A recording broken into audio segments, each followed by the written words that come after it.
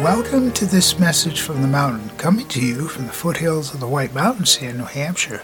Today's podcast is titled Alive at 5. Well, it wasn't just another sunset. The sunset was actually taking place just about 5 o'clock at night. It's another benchmark that I look for as the winter progresses. Starts with Groundhog's Day, then we move to when the sun is still up after 5 o'clock.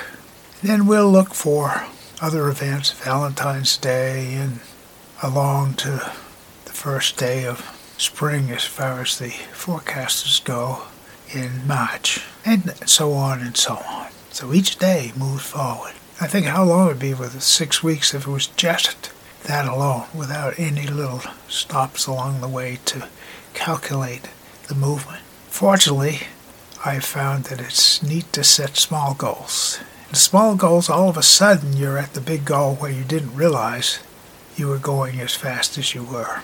Yep, time will move on. And right now I'm celebrating Alive at 5. My name is Michael Hathaway, and this is Message from the Mountain. Just might pray these words are right and good for you whenever you hear them. Thank you so much for listening.